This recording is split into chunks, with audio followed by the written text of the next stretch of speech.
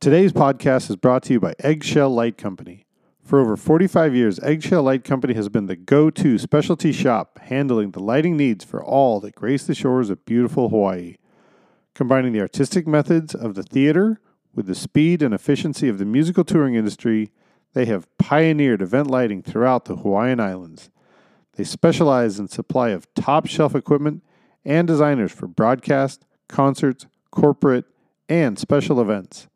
From the smallest weddings to televised concerts and the largest corporate clients, they know that this is your most important event. It is their goal to make you feel that way. Aloha from Eggshell Light Company.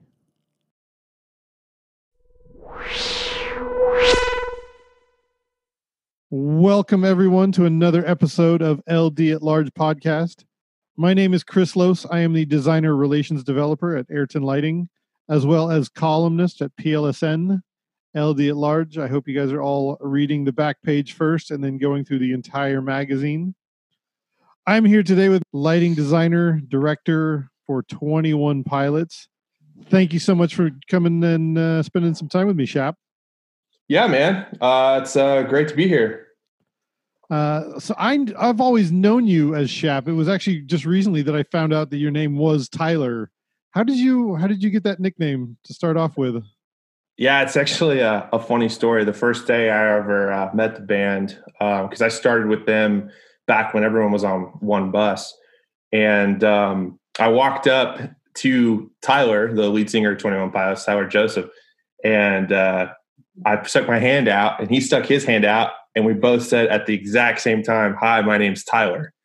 And he turns around and looks at Josh Dunn, who's the drummer, just behind me, and says, "This isn't going to work." and he goes, "I need a nickname. Give me a nickname right now." And I just got out of college and everyone called me Shap. And I was like, "Well, everyone calls me Shap." And he goes, "Shap it is." And from then on, I've never on the road been called Tyler other than a few times. And Tyler's definitely gone out of his way to make sure everyone knows, like, don't call him that. So, and there's actually a serious reason why, is because, Tyler is, he is one of the most creative people I know on such a broad spectrum of things. And I'm also, not only do I design the show with someone else, his name's Daniel Schlesinger, but also I am the lighting director for it. And I'm also the show director. So I'm calling all the lift moves, spot cues, and everything during the show as well.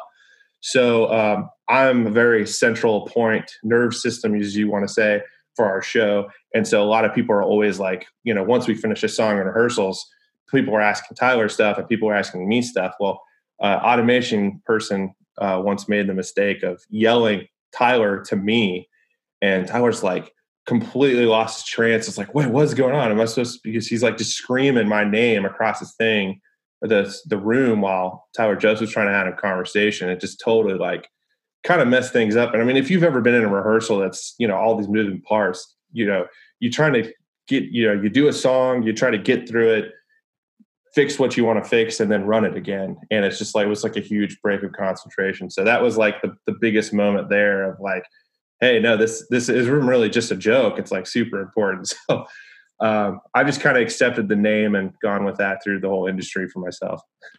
Yeah, being a Chris, I've always had that. I run into that problem often. Do you mean lighting Chris, audio Chris, automation Chris? Which Chris do you mean? So yeah, I've always been a huge proponent of nicknames and stuff, and it's funny that I don't have a nickname myself, but I really should. But unfortunately, that's one of those things that you and we don't really get to decide. No one does. Somebody else decides it, and it either sticks or it doesn't, and there's nothing we can really. Absolutely. The harder we try and force our nickname, the worse it turns out for us. Yeah, I mean, we have a stage manager that Tyler did the same exact thing to. He walked up to him and he said, "Hi, my name's Tyler. What's your name?" The guy said, "My name's Sam." And he goes, I don't like that. He's like, we need you a nickname. He's like, what's a nickname you've had before? And then I don't know this movie, but he told me that he saw a movie where some kid's nickname was Fish. So he's like, well, sometimes people call me Fish. Like he was trying to be funny. And that guy's been Fish for like 10 years now. he's even in my phone as Fish. So I mean, it's the thing. So how did you get hooked up with 21 Pilots? They're kind of a meteoric rise band in the last few years. Yeah, I mean, so I have a degree in video production from Middle Tennessee State University, and my dad worked for ESPN, and my uncles worked at the news stations and for the Opry, and did all kinds of stuff. So video ran in my family, and I thought that's what I was going to do. And I got out of college and realized that there's just no jobs because technology was, you can do a news program with 3 people with a green screen because, 40 years ago it took 40. So I was trying to find something to do, and I ended up getting a job working in the rental shop, like as a picker and VER at the time in Nashville. And eventually worked into the TV show Nashville, and it was just kind of the dream job of what probably everyone who gets into rental shop wants to do. They want to get out on the tour. And at the time, the Nashville VER shop was pretty small, and 21 Pilots came through, although I didn't know anything about them. And they're like, hey, we got this small band. And I was just an LED guy, by the way. I didn't know anything about lighting. We got this small band coming through. They were going to do a tour. They've never toured with Gear before, so I think it's a great opportunity for you to tour with them. And I was like, okay. They're like, but you got to learn lighting. And I'm like, oh, man, lighting's heavy.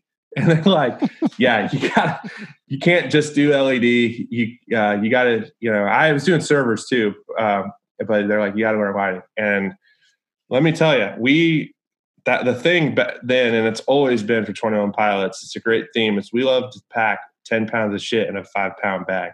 And we had so much stuff in this trailer. I mean, I'm telling you, if it was not perfect in this band trailer, I mean, it was crazy. It was enough to fill a 60-foot stage. It's unbelievable. And it was just me on the show. And the LD was like a white glove at the time. He was like a friend of the band. Everyone was a friend of the band except me. And now none of those people are around, not one of them. And I am now, one of the designer guys. I guess you could say I have a seat at the table in the creative. So there is one guy that's still around. His name's Mark Eshelman. He's also one of the creatives. But he tours with us, but he's not really in the touring crew. He does like all the social media and branding stuff. So that is the epitome of a climb your way to the seat that you want to be in. You basically, you had a vision. You're like, no, I can. Well, did you fall into it, or was that your end goal in the first place? Well, I've always been the type of person to like want to be the next thing. So, my dad always taught me that if you want to move up anywhere in life, don't do the guy above you's job, do the guy above him's job. Like learn that. And he said, because it's going to filter down. And a big thing that drives me crazy is when I meet people who are over other departments that don't know anything about that department. It's like, I'm not going to say I'm a rigger, but as we were moving through those rooms, I became a rigger for a couple of tours when I had to hang 10 points, you know what I mean? And had to learn to rap and all that stuff. And I became a stage manager at one point, and I built decks, and I learned all that stuff at some point in time. You know what I mean? So there's, you have those designers out there that went to school to be designers. Not a knock on them or anything, but it's just, I don't think some of them don't have like the front line stuff that you really should know. Like, hey, it's just like when you read it in a book, in your textbook, it's definitely not the same in real world, Sorry, you may have heard my dog. It gives you that base level knowledge of what everybody's doing, so that when you ask somebody to make a change or to to shift something, you know what that entails and how long it's going to take. Right. And because every department affects every other department. So that if you ask video to do something, okay, well, what did that just do to the, lighting, and how does that change rigging? And, you move video 2 feet to the left. Okay, well, did you just run it into your lighting truss? Okay, well, can it be rigged differently up and down instead of left to right to get out of the way or whatever? So it's if you don't know that type of stuff from in the room, there's a lot of reasons why guys make these wonderful drawings and they just become nightmares to tour. It definitely gives you a leg up when somebody tries to convince you on the video side that something can't be done. And you're like, no, you can do that. I'm positive you can do that. That is definitely one of my favorite things to do when someone who's never met me before comes and tells me, oh, well, we can't do X or whatever. We dropped 2 panels off of the left-hand side and we can't shift it over. I'm like, oh, yes, you can. Yeah, yes, absolutely. And my favorite one is when they go, hey, we're set up for landscape and we have portrait walls. Okay. And they'll be like, well, can we change that or whatever? Like, no. And then they're like, well, why not? And I'm like, just tell the cameras to shoot better. You know what I mean? Like, just know, take a piece of tape, put it on their viewfinder on the back end so they know where the shot is instead of redoing it. It's just, that's the stuff that I used to do back in the day when I had to shoot portrait. And I don't know why technology hadn't changed that much. So yeah, a lot of people have different paths to get to the seat that you're in right now. And some people get there the quick and easy way, but it sure sounds like you worked your way into that seat. The hardest thing I ever had I started this thinking that I would become the video director because that's what I went to school for. Mm-hmm. And the hardest thing I had to do was, the LD at the time, he didn't want to be the LD anymore. He wanted to go do something else for the band. And he started with the band very early. So, he had, and he's very good. He's actually the guy I was talking about earlier named Mark Eshelman. He's went into the branding side and stuff. And they were like, hey, do you want to be the LD? I had never LD'd anything in my life. And I go, sure, I'll do that. Why not?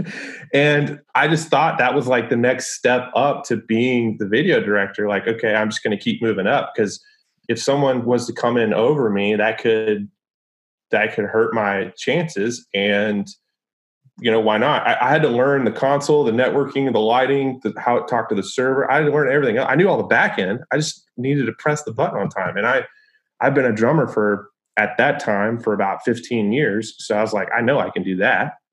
So my first tour as LDing, Sooner Routhier and Daniel Schlesinger were programming it. I couldn't tell you who designed it. I'm not sure. But I walked into the first show. It was a crazy programming session. I walked to the first show. I'd never seen 2 of the songs, but I had to do it regardless. And there's a lot of just come to Jesus moments in, my career where it's just sink or swim.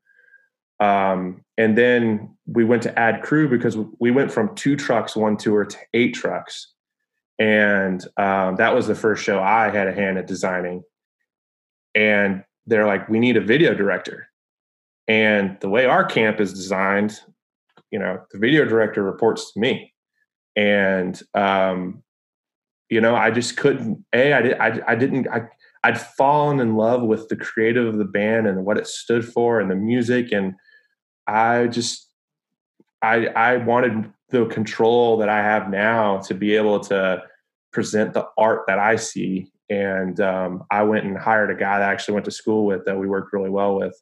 But that was a really hard decision because I've been holding a camera since I was 12. So I based 20 years of my life to do that job, and then I just gave it up within a couple of weeks. Wow, so it was crazy. That's not a complete left turn, but that is definitely a shift in focus. But it sounds like you get to still play with both, being out where you're sitting. Yeah, and that was the other thing. It's like, I definitely have a hand in it, but the guy that we got, his name is Adam Peck. He's phenomenal. He's so good. He was great in college, and he was my technical director when I used to direct things when we did sports and stuff in college. And he was just really good. And I'm sure you watched one of the videos that I sent you over the show, and it shows just some of the angles and stuff. It's just phenomenal. So what happened there was I had seen so many photos in PLSN of the show that I had to go watch at least one of the videos. And luckily, somebody posted the entire, I believe it was in Amsterdam at the Ziggo Dome. Yeah. I think it was the trench tour. That was just so amazing. You guys did a really great job. Well, the coolest part is a fan did that one, and they actually captured the lighting, which is great. Normally when you watch a fan video, it's all just like 2 inches away from the singer's nose or whatever, you can't see any of the lighting. It looks like music MTV Music Awards shot where it's like you spend all this time on the way everything looks, and they take a bus shot the whole time, and you see the one light just run through the background or whatever. But yeah. I always get frustrated with the people that are just sitting there and watching the entire show through their camera until I find myself looking for video footage of the whole show, and then I'm always thankful that person did that for whatever reason. Yeah, absolutely. But, so I have questions from the show. Like, number one, what was the longest record for the Quiet Game? The longest record for the Quiet. I actually forgot we did that then. The longest record I think was like 4 or 5 seconds in Poland, which there's probably 20,000 kids because in Europe, I know you've toured as well. In Europe, their like laws in some countries are way less strict than others. Like in Russia, they will fill that floor if there's a spot to put a body. But in Germany, you have to have 15-foot fire lanes and stuff. But in Poland, it's very like Russia. There was like no fire lanes, and we were in this big, really kind of circled room almost. And the pit was huge. And I don't know how they did it, but they like all banded together and the whole room knew not to say anything. I don't like, there was this thing that going around that had all these flyers, like, don't screw up the Quiet Game. Cause there's always like you be quiet. And then someone just like screams like at the top of the lungs. So they want to be that guy, but they managed to go 5 seconds. And I know 5 seconds doesn't sound like a long time, but that is eternity for 20,000 people to be quiet. So anybody listening, if you haven't seen the show yet, about halfway through the concert, Tyler comes on and he does a competition to see, and I would imagine that you've even got it synced to video to actually to measure the amount of time, but he challenges the audience to see how long they can be quiet. And from the time he says go, the clock on the video wall starts. And the one that I watched, I think they made it 0.03 seconds. Yeah. That actually happened a lot. And we kept trying to figure out ways to like make it longer. Like, okay, let's start the clock just a little bit earlier before we put it up there. Or then we did things where we actually, other than Poland, we started getting a lot better numbers. I think Poland was actually 7 seconds. We got a lot better numbers within like 3 and 4 seconds when we didn't show them the clock. Something about the clock made people yell. I don't know why, but when we didn't show them the clock and then faded it up with the finished time, that worked a lot better. But who knows? So in this case, the one that I watched, it was a guy named Dylan who was the first one to yell, and Tyler just goes, "Everybody hates you, Dylan." Yeah, that sounds like him. At 0.03 seconds, he was really trying to break a record, and Dylan was the the nut job that decided to yell, "We love you" or something dumb, and then I think the entire crowd is like, "Thanks a lot, Dylan." Yeah, there was definitely a lot of bummed people. Amsterdam was a pretty big market for us. So beyond that, some of the things I'd never seen before was the car. Obviously, it's just a car burning on stage, which is just a great set piece. How did that come to be? Yeah, so that one that one's actually really funny. We were in creative design meetings with Tyler and a lot of other people that he has around him. And we were talking about different ideas and stuff. And the car is actually in the Heavy Dirty Soul music video. And the car, that's from Blurryface album. And so that video starts with the car blowing up and stuff, and it ends. Well, the first music video of the Trench album was Jumpsuit, and that starts with the car blown up. And then it goes into Levitate, which was the second video released, and then into Nico and the Niners, which the car symbolizes the journey through Trench and how he got there. So we knew we had to get the car out there and somehow, and we really struggled because Trench was a concept album. We really struggled with the idea of, do we want to put a bunch of branding, like, in the trusting and stuff. But honestly, we had they had the storylines and everything figured out for a really long time. But we just kept as the storyline would evolve, as we release things, I think we kind of changed stuff, and we didn't want to commit to anything because, you make these drawings 6-7 months in advance. So, we didn't want to commit to anything that could possibly change. And most of it ended up staying the same, but we were just really scared of that. So, so in this creative meeting, we're like, what are we going to do? We need to have something to brand. And Tyler Joseph is like, I mean, we could just burn the car on stage. And I look over at him, and he said it as a complete joke.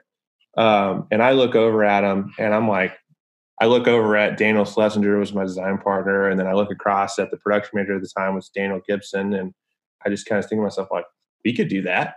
And the other side of the table kind of already started to move on. I go, wait a minute, we could do that, And from there, it took off. We got two, I think, 98 Oldsmobiles. There's two of them, so they actually flip back and forth. One is better than the other one, but you can't tell the difference. Only I know which one's the better one. It's just, it's one of those things. Everyone knows, like, if there's one light that's like a little annoying or something, in your rig. But one car has like a center post that's really annoying to me because I do a bunch of blow through stuff on the car, and then one car doesn't have a center post. So that's kind of how you know the difference.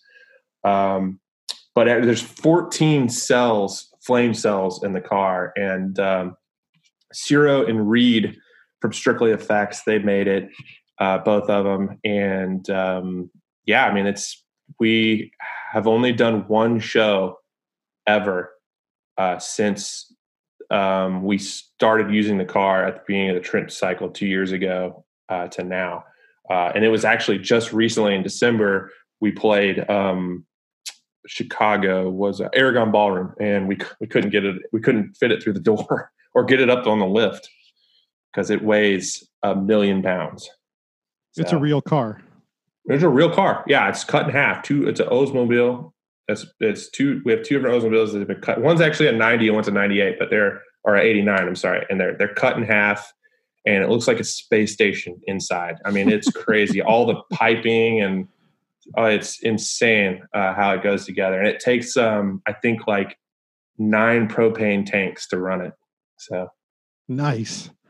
The other element of that show that was really interesting is the bridge. That sounds like something that somebody had a very small idea and it got turned into something massive.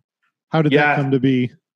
So after our first creative meeting, Daniel and I, Schlesinger, we walked out and we were like, okay, we weren't really talking production at this, just at the very first one. And we walked away and we're like, okay, we need to have all these ideas. And we'd come up with, the car.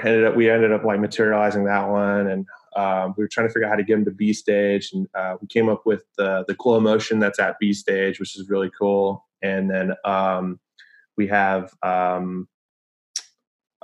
couple other elements. Like the cube carts that are upstage, those are all 3D mapped and everything, which had never been really done before. And we had squares that come down and move. And that's what's special about that is most people have things that blow past each other from automation, but ours was hung directly on top of each other. So I don't know how they did it, but they were telling me, the guys who were programming my automation for me were telling me that they were having to like trick the system because we were hanging directly on top of something else that was automated. The automation system kept thinking it was going to conflict and hit each other because no one had really like done that before, like hung directly over another one and moved both of them. So that was definitely like a first as well. But the bridge specifically, the bridge was just like a random idea to get to B stage. Honestly, we never thought it would make the show. I'm dead serious. We never thought it would make the show. And we showed it to him and we expect him to cut a couple of those things. And he was like, I want all of it. And we're like, okay. So we ended up, that was the first rendition of Trench. And now as the tours went on, it definitely changed. The bridge actually left Trench on the third tour. We stopped doing the bridge because the markets we were playing were B and C's, and a lot of them couldn't house the bridge with the scoreboards and the low roofing. So we came up with another idea to basically do. Have you seen? There's like, I think it's like 19. Oh man, it's Eminem at the MTV Music Awards. Does Slim Shady, and he comes down the aisleway and there's like a million Slim Shadys that look like Eminem. Have you seen that? It's like I feel like it's I remember that one. Yeah. Okay. So a bunch of people in white shirts. And it's a Steadicam shot where he's singing into the Steadicam with the people, with all the guys, the Slim Shadys lookalikes behind him, and he's coming down the aisle and he gets up onto the stage and finishes the song. So I was like, I saw that and I was like, hey, we could try to do like a music award shot in the middle of a concert, and it could be cool because we had these huge profile IMAG walls on each side. They're like 26 tall by 20 wide. They're huge. And so I was like, yeah, we could totally pull this off. So we got a steady camera and we ended up partying the crowd in the middle of the pit, which had never been done before that I know of, which was definitely tough as well. If you've ever thought about partying like a pit full of 5,000 people in the center. But we parted them in the center and we ran the Steadicam down from the B stage that met him. And he does the walking shot that all the blocking he does on the bridge, he kind of does it on the ground. And if you're watching the IMAG, it's this really sweet, like Steadicam shot that looks very similar to the Slim Shady one. So that was like kind of how that evolved. But going back to the bridge itself, the bridge was 85 feet long, which had the ability to take out 20 feet of the section. And then the last 20 feet had a bend designed in it. So he could climb up on the ladder on one side and walk down the ramp and jump onto the B stage. And I think there was JDC ones and Roby points on it as well. But honestly, it was just GT trussing with some plexiglass on the top and some handrails. But it looks like it's something custom though, you know? It's amazing what we can make look custom with what we have. It just takes a lot of creativity. It's literally just Tyler GT truss. The handrails are custom, but they're designed to go into the leg holes for the GT, and they have like roping on them, and there's just sheets of plexiglass on top of it, and then the GT acts as GT, and it holds the lights under it. And when you drop the bridge down, you pull out the handrails, you stick in the legs of the GT, and you roll it off. Those are some of my favorite stories when sitting down at the creative table, somebody comes up with an idea and it just kind of circles the table like, well, clearly we're not going to do that. And then it just takes one person to put their hand up like, no, we could do that. And then it just completely changes the vibe again. We're like, well, okay, well, if we're going to do that, let's talk about it. And the next thing you know, it becomes reality. Yeah. Yeah, it's definitely, the car. So the car is definitely important, as the bridge was. When we designed the show around what we call moments. So, the car coming on is a moment. The bridge is a moment. Seeing the glow motion move for the first time out at B stage is a moment. Hearing the first concussion is a moment. In the last rendition of Trench, which the one you saw was the second tour, and we did 4 headline tours of this. The last rendition, we added a ton of pyro to the stage. That's a moment to see all the pyro boxes go off. And when we design the show, we try to slowly amp it up as we go. The very first rendition of Trench, the upstage trusses were actually all 9 individual moving trusses. All there's, you have to look at the plot, but there's 9 trusses up there that ends up at later shows turns into 3 trusses, but all 9 of them can move completely independently of each other, and they're all automated, as opposed are the squares that are in front of them as well that are on top of each other. And then also at the B stage, there was a lighting truss that was a square over the B stage, and a scrim that came down.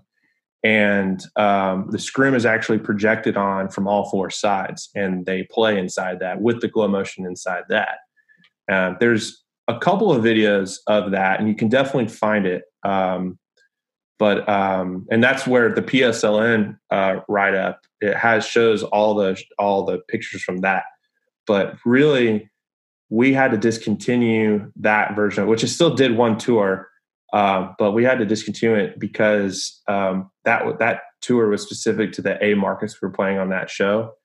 And we were going into rooms after that just could not hold the mother grid and the weight that we were going. And you look at it for the second tour, which we weren't planning on doing a redesign, but we planned on removing it after this. So it was planned out for this rendition to move to a more tourable one after that for the rooms, to remove the mother grid and gets down on the weight, just because we probably could have re-engineered it, but just carrying all that gear around for 10 shows out of the 40 just didn't financially make sense, but we definitely wanted to keep the show together. So one thing that I had to do was figure out how to redesign the looks of the show without it looking like, oh, we stripped all the money out of it, which, yeah, that's what we were doing, but not because we needed the money. It's because it financially just didn't make sense to carry it for 10 shows versus having it rented for 40, because you still have to pay for the gear, whether it sits in the truck or not. So it was a lot of gear. I mean, we're talking, 20 something automation motors, 2 mother grids. I mean, it was a lot of gear, probably 3 trucks worth. And so I kind of want to talk about that a little bit. Yeah. You were saying that when you started with them, you were talking about 1 trailer. And then by the time the end of the Trench tour, you're talking about you can't even fit enough stuff. So we had even the arena couldn't hold all the stuff that you were bringing. Yeah, how did that progression happen? Absolutely. We had, so at the beginning of Trench, we had 25 trucks. So the very first tour I did in 13 with them, 12 or 13, it was a band trailer. And then we went to a band trailer and semi for a little bit. And then we went to, which, by the way, the band trailer is just audio gear. The semi is all lighting and video. Because we only have 2 guys. We only have 2 guys. Right. And the gear, I mean, it's an upright piano, a ukulele, because he didn't play bass at the time yet, and a drum set. And then we have the drum set that we put on top of the crowd as well. Right. And so that's it. That's the back line, front of house, thing. We didn't at that time. We didn't even have a monitor guy. They did the monitors with iPads and stuff. The front of house guy used like an M32, and then we had $2 million worth of production gear in a truck. And it was just me for a long time. And then we hired another guy, but a tech for me. But so we went from band trailer to one truck, and then band trailer to two trucks. And we stayed at two trucks for a really long time. That's basically, that second truck is when I started flying stuff. Just like a couple of trusses, still I was advancing my downstage, but I was flying I think 3 trusses over the stage. I'd hired 2 guys at that time.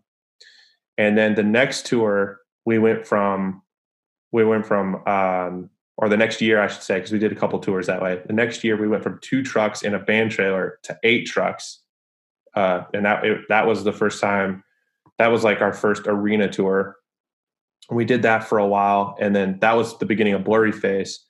And Blurryface scaled from 8 trucks to 10 trucks, 10 trucks to 12 trucks, and 12 trucks to 15 trucks on its final tour. Was it you driving more and more trucks, or was it Daniel, or was it Tyler saying, hey, we need more, or was it management? Well, honestly, we try to design a little bit past the biggest room. So I typically look at I typically look at the schedule. When we were in the club phase, you'd look at the schedule and you look at your biggest room and you look at your smallest room. And you wanted to design something that's scalable because to look big, or at least good in the biggest room, and still be relevant in the smallest room, but your average show is going to be good. And in worst case scenario, you bring in a couple of, if the biggest room is probably in your big market, you bring in a couple extra things on that show. But because of the way Tournament Pilots blew up, we would go from 7,000 cap rooms to when you get out to the Midwest to 1,500 cap rooms. It's that's just not realistic to scale. Because when you think about the rooms, you're talking about in the Midwest, a 30-foot corner stage and a 60-foot stage at I don't know, or maybe a 45, 50-foot stage at the AE Center in Pittsburgh, or it's an outdoor venue. It's AE something, I think. But it's right across from Heinz Field. But it's a decent sized stage. It's outdoor. I think it's 7,000, 8,000 people, and so you really struggle to do that. So we were constantly going in and out of that, and when we had those 2 trucks, we just kind of carried everything and just kind of went with it. When we went into Blurryface, the rooms just kept getting bigger and bigger and bigger. That first one was arena/shed tour, so everything fit. And then we went into everything was C arenas, and then we went into everything was B arenas, and then the last one was all straight up A show. So the trucks reflected the rooms we were playing. We just kept adding stuff because the rooms kept getting bigger. You should definitely give yourself a huge pat on the back for being able to do that. I've seen a lot of bands that once they get to 2 trucks, they either end up outgrowing their production team, and they're well, you're kind of a 2 truck LD, and we're looking for a 10 to 15 to 25 truck LD. And for them to be able to have enough faith and trust in you, that's a huge credit to your name. Yeah, I mean, I definitely have to put Daniel in on that one as well. I mean, so when we designed the first Blurryface, we had these carts that had video and lighting put into them, and the idea was to take this show and build it. So when we designed the first show, we actually also designed the last one, the full arena one, which not knowing if we'd make it there or not, and then we picked and added the different, and of course it changed a little bit as it went, but we added the elements as it went on until we got all the way out to the final show. So 3 years before we ever did that last tour, we already had designed the beginning and the end of it, of the progression. So you were designing on the road. It's not like you got to take time off for rehearsals, right? Yeah, no. So Daniel actually owns another company called Glow Motion, which I mentioned earlier. There's an element in our show that they did, but they actually did 2 Super Bowls. They actually have done a lot of Super Bowls, but in these 2 breaks while we were designing this, I did Super Bowl, the Katy Perry one. I think it was 48, 49, and then before Trench, we did the Justin Timberlake one. Recent, or I guess that was 2 years ago. So like it was definitely very, very busy. I mean, and that's what I was saying. Basically you're right. You're right. Yeah, we were designing on the road, but I started designing Trench. I just started designing. Yeah, I would say that I started designing Trench. I started designing Trench 5 days after my last Blurry Face show. Wow. Which was I did it. I think it was 10 and a half months before the first show of Trench, I think. No rest for the talented, I guess. The creative blood was just running. I just started making all these different things to, hey, here's all these ideas that I have.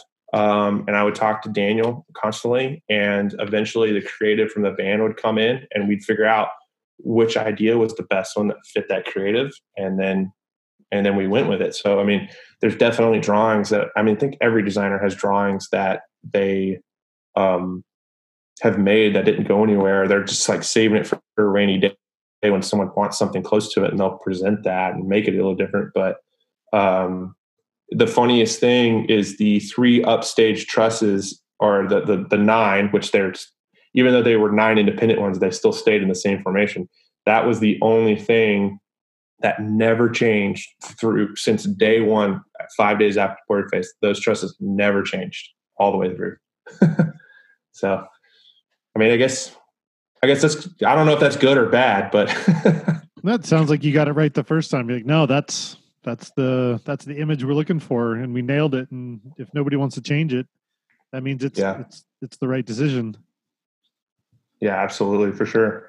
So it sounds like you're lucky enough that they were on break when the world changed. So you were prepared to be down for a little bit. Is that accurate? Yeah, absolutely. So we had just did our last tour of Trench in November. We wrapped it up and did a couple radio shows in December, and we were planning on being down until, actually, my first show was supposed to be yesterday, and my second show was supposed to be tomorrow. But supposed to be in Vegas and then in Atlanta, and we were just doing mostly festivals this year, from what I gathered from our management. But it was definitely odd because you're sitting here and all this starts coming out in January, and in January and February, you're heavily working on shows in March and April, heavily, and you're trying to get it all down. And so, I'm having all these production calls, and we're trying to get it all ready. And, I'm trying to get the fixtures I need. I actually have a whiteboard still up behind me from where I was trying to figure out the clones from the Atlanta show, because that was, it was a headline show, but it was the NCAA Final Four. So there's like a bunch of people on it. So they didn't really take anyone's rig. They just made their own, and just trying to figure all that out. And now I think we're just kind of in limbo because no one really knows what's going to happen. We have a show in Moscow, our first stadium show, in July 12th. And so I'd been making all the drawings for that last month in March. And, probably put like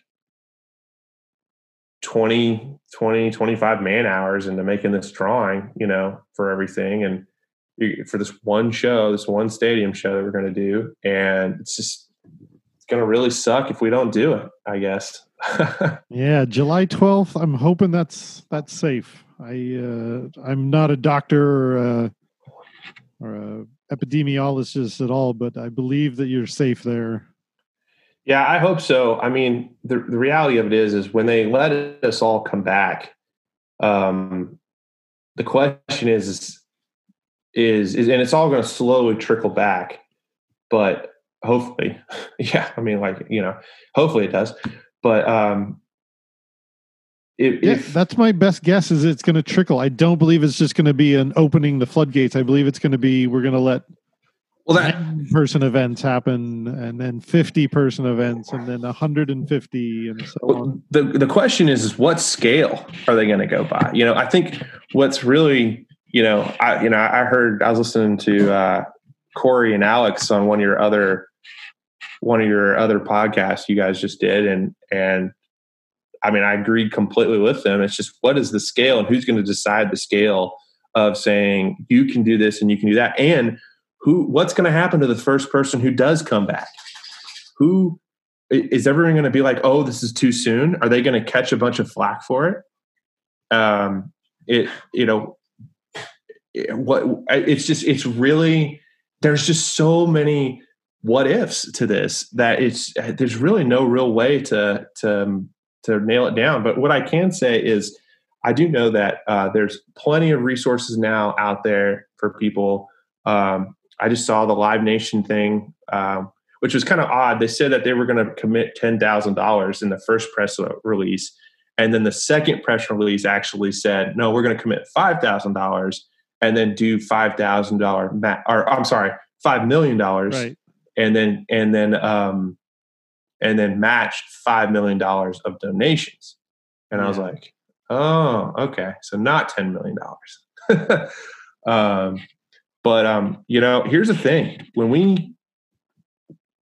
we get back at it, when we do finally get back at it, there's going to be a lot of decisions to be made from everywhere, from the bands to the crewing to even the people.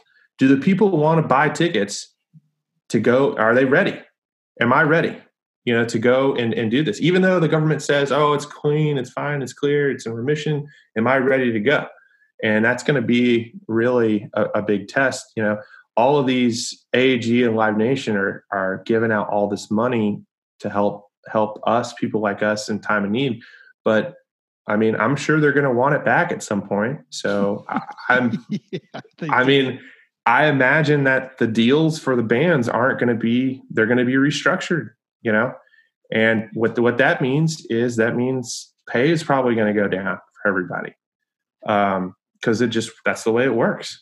So a sold out crowd isn't going to be 20, 30,000 anymore. A sold out crowd is going to be 50 people.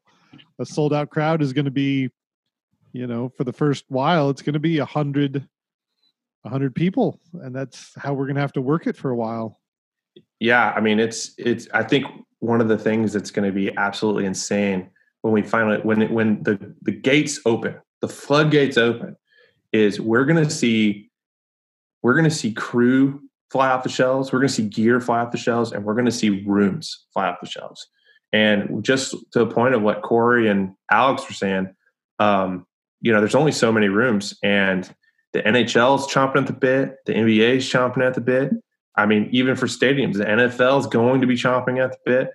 There's going to be an issue where maybe we'll see maybe this is a market for new festivals to come up because people want to make money and everyone wants to make money. And this is a chance for people to make money. But here's the other problem. Where is the money going to come from for the people to go to these shows? Because everyone is, in debt, or they're not doing good. I mean, everyone doesn't have all this money laying around. So, I was talking to someone about, well, hey, live streaming is going to be like a big deal right now. Like, I'm amazed bands aren't trying to do a live stream and sell like, oh, you pay $10 and you get to watch a show online or whatever. But the thing is like, not everyone's going to have $10 right now. And how long is that going to last? So I don't want to be the Debbie Downer, but once they start letting us do shows again, it doesn't mean go out and buy that new car that you wanted just because they're going to have some really tempting offers too. Everything is going to be crazy like that. But I just hope that I really hope that everyone not only survives the financial burden that this is going to do, but it doesn't last as long as it seems to, Yeah. So to take it up a little bit, what are you doing to pass the time? Well, mostly it's been a lot of home improvement and all the things that I told my wife I didn't have time to do because I was on tour or whatever. I was hanging shelves yesterday in her bathroom and, just kind of doing the stuff like that, built some shelving in the garage. But a lot of it has just been, staying around. So I got married. The story of me getting married is really interesting. We did a show in Madison Square Gardens. I got on a plane, flew to Hawaii, got married to my wife, stayed there for 10 days, and then flew to Reading and Leeds. So, this has been one of the longest times I've been home with my wife because she's home too. She's not at work either. So, since we've been married, and it's been awesome. But I think that everyone wants to learn new stuff, which I've been working on some CAD stuff in Vectorworks and some MA3D stuff. But really, I think a lot of people, because of the, I guess to say home life that we tend to have as touring guys, we really need to, guys really need to focus on just repairing, and not even repairing is probably not the right word, but like maybe getting a step ahead, because when we do go back out, I expect us to be out forever, because all these bands are going to want to make all their money back. All the money they lost, all the money that they need to make for that projected year, and anything after that. So I just try to spend as much time with my wife and my dogs as I can, because when this is over, I just expect to have to work more than I ever have had to. And this is a great time to tend to our relationships. That's best way to definitely a better way to say it. Yeah, it's definitely a better way to say it for sure. But I think it's just just trying to get my wife and my family, like my parents, don't see my parents that often, and friends that from college that I think I've fallen off the face of the earth. Just stuff like that. They're all at home. They're not doing anything. Give them a call. Just have a chat, because normally you're either on the bus, in a green room, or sleeping. Or doing the show. So it's just one of those things where you kind of want to get ahead of it, because I think when we do finally start back up, it's going, no one's going to have problems finding jobs for a while, Yeah, it's a great way to keep thinking about tomorrow and make sure that it might be tough right now, but the end goal is definitely in sight.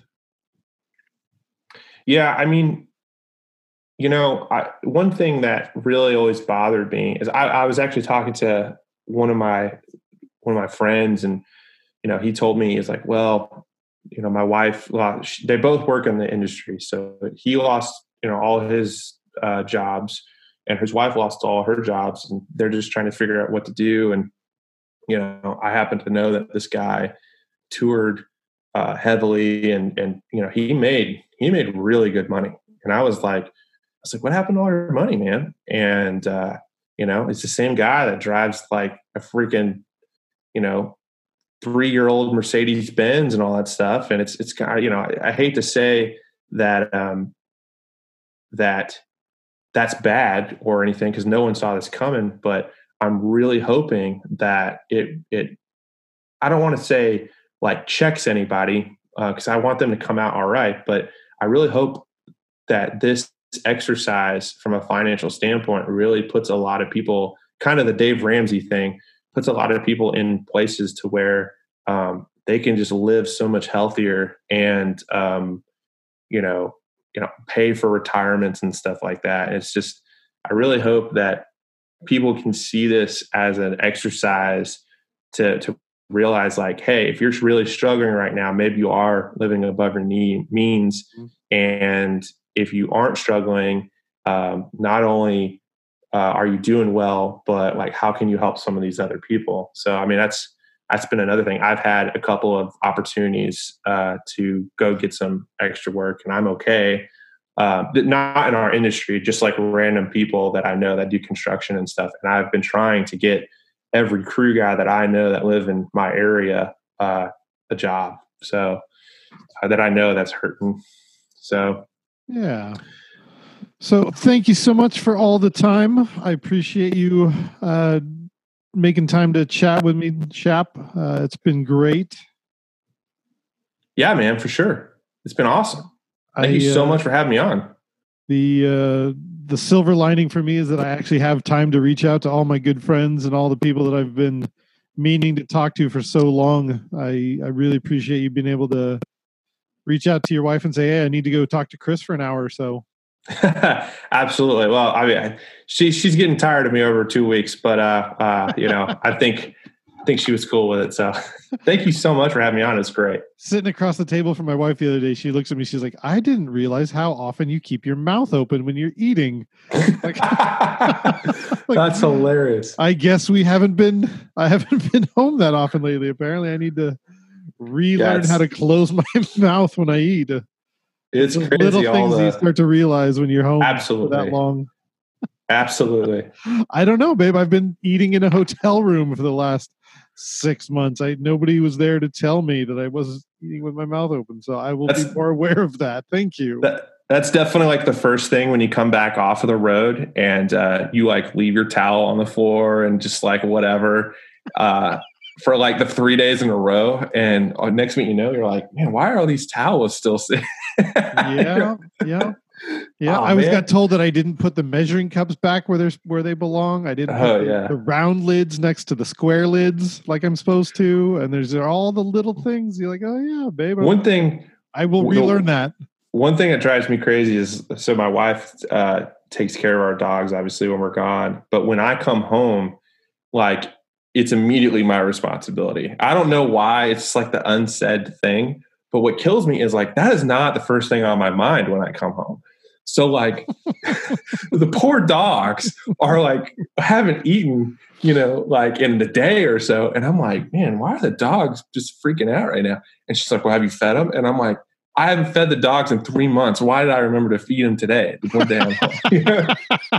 The production coordinator should be doing that. Yeah. And so like I've always put it on my phone, like the day I come home, like on the first day of tour, the day I come home, I put in a reminder to feed the dogs. Cause I don't know, my wife somehow just like will not feed the dogs when I'm home. Babe, if you want me to feed the dogs, just put it in the master tour and I'll do it. Right. Right. Oh man. It's like clockwork. All right, buddy. Thank you so much for your time. Yeah, man. Have a good one. See ya.